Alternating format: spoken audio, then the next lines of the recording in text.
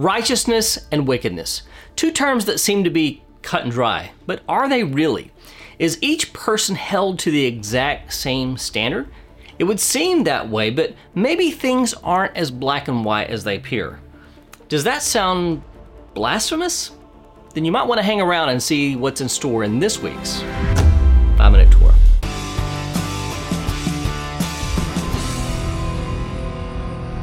This week's Torah commentary is called The Making of a New Man and comes from my book, 5-Minute Torah, Volume 2. As a reminder, the book of Deuteronomy is largely a recap of the last 40 years of Israelite history, just prior to the crossing over the Jordan in order to begin taking possession of the land. This week's Torah portion, like so many others, covers a multitude of subjects, although in the stream of one continuous monologue given by Moses to the children of Israel. Through this monologue, the Lord continually reminds the Israelites of their responsibility to uphold the conditions of the covenant He has charged them with. During this promise, He emphasizes the reason they are taking possession of the land He has promised them.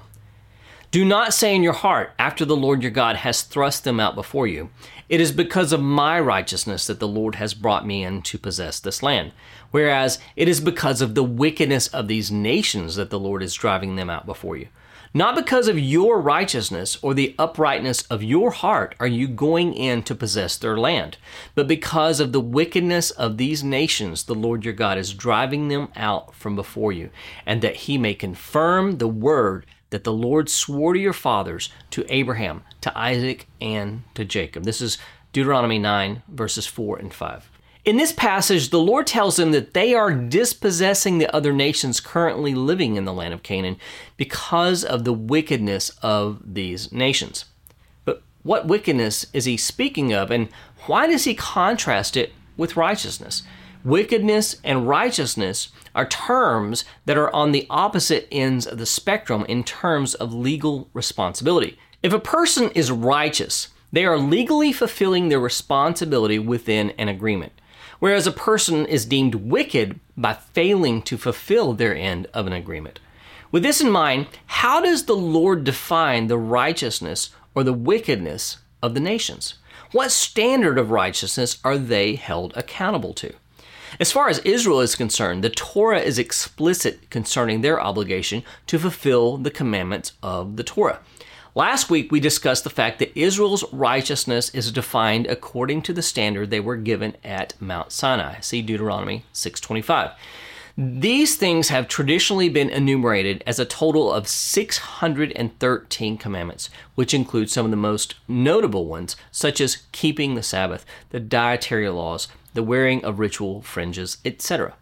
But are the nations held to the same standard of righteousness that was given to Israel? Were the Canaanite nations being judged because they didn't keep the Sabbath or eat kosher or wear tzitzit?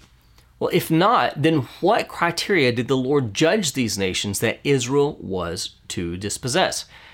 According to most authorities, the nations are judged by the standard given to Noah in Genesis 9 after coming off the ark.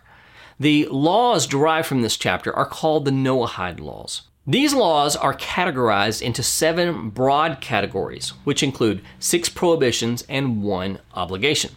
They forbid denying God, blaspheming God, murder, sexual immorality, stealing, and eating the limb of a living animal. There's also the obligation of establishing a system of just courts. These are the basic laws by which those among the nations are judged. Well, this begs us to ask yet another question. What about those of us among the nations who have attached ourselves to Israel through accepting Yeshua as the Messiah?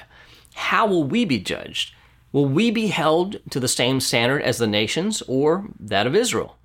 This is the question that the apostles wrestled with in Acts 15. They came to the conclusion that believers in Yeshua from among the nations seemed to be in a category somewhere between the two. They weren't simply Gentiles anymore, but yet they weren't Jews either. Therefore, they looked into the scriptures to find an answer to this situation and made the decision to put them into the same classification as the stranger who sojourns among Israel, giving them 4 prohibitions. Therefore, my judgment is that we should not trouble those of the Gentiles who turn to God, but should write to them to abstain from the things polluted by idols, from sexual immorality, and from what has been strangled, and from blood. This is Acts 15, 19, and 20. This is based on the directives of Leviticus 17:8 through 18:26 that spell out the obligations of the stranger who sojourns with Israel. Thus, through Yeshua, there is a creation of one new man that Paul speaks of in Ephesians 2, whereby the former Gentile receives a new identity in Messiah. He's no longer a Gentile, but neither has he become a Jew. He has, however, become something beautiful in the eyes of the Lord. He's become a new creation, as Paul taught the congregation at Corinth. If anyone is in Messiah, he is a new creation. The old has passed away. Behold, the new has come. This is 2 Corinthians 5:17. And although we will not be held to the exact standard as our Jewish brothers or sisters, the bar has been raised, and we must work to realize the implications of such.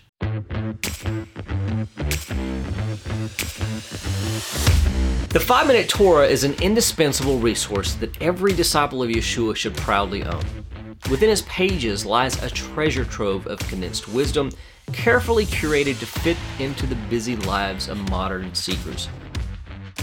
With insightful and concise teachings, this book transforms the often daunting task of Torah study into an accessible and enriching experience.